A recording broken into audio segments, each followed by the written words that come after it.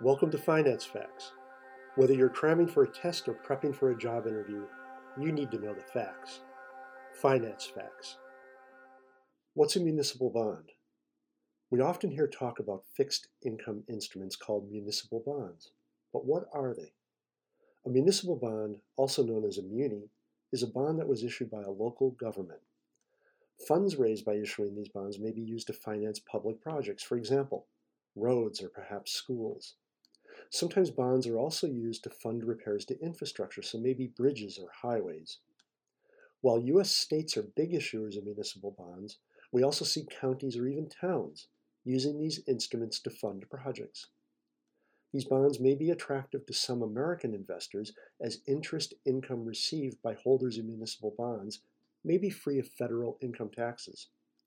Because of this, munis may be attractive to retail investors compared to taxable corporate bonds.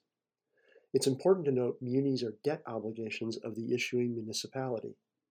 And while defaults are rare, they are not unheard of. Thanks for listening to Finance Facts. My name is Dave Coker.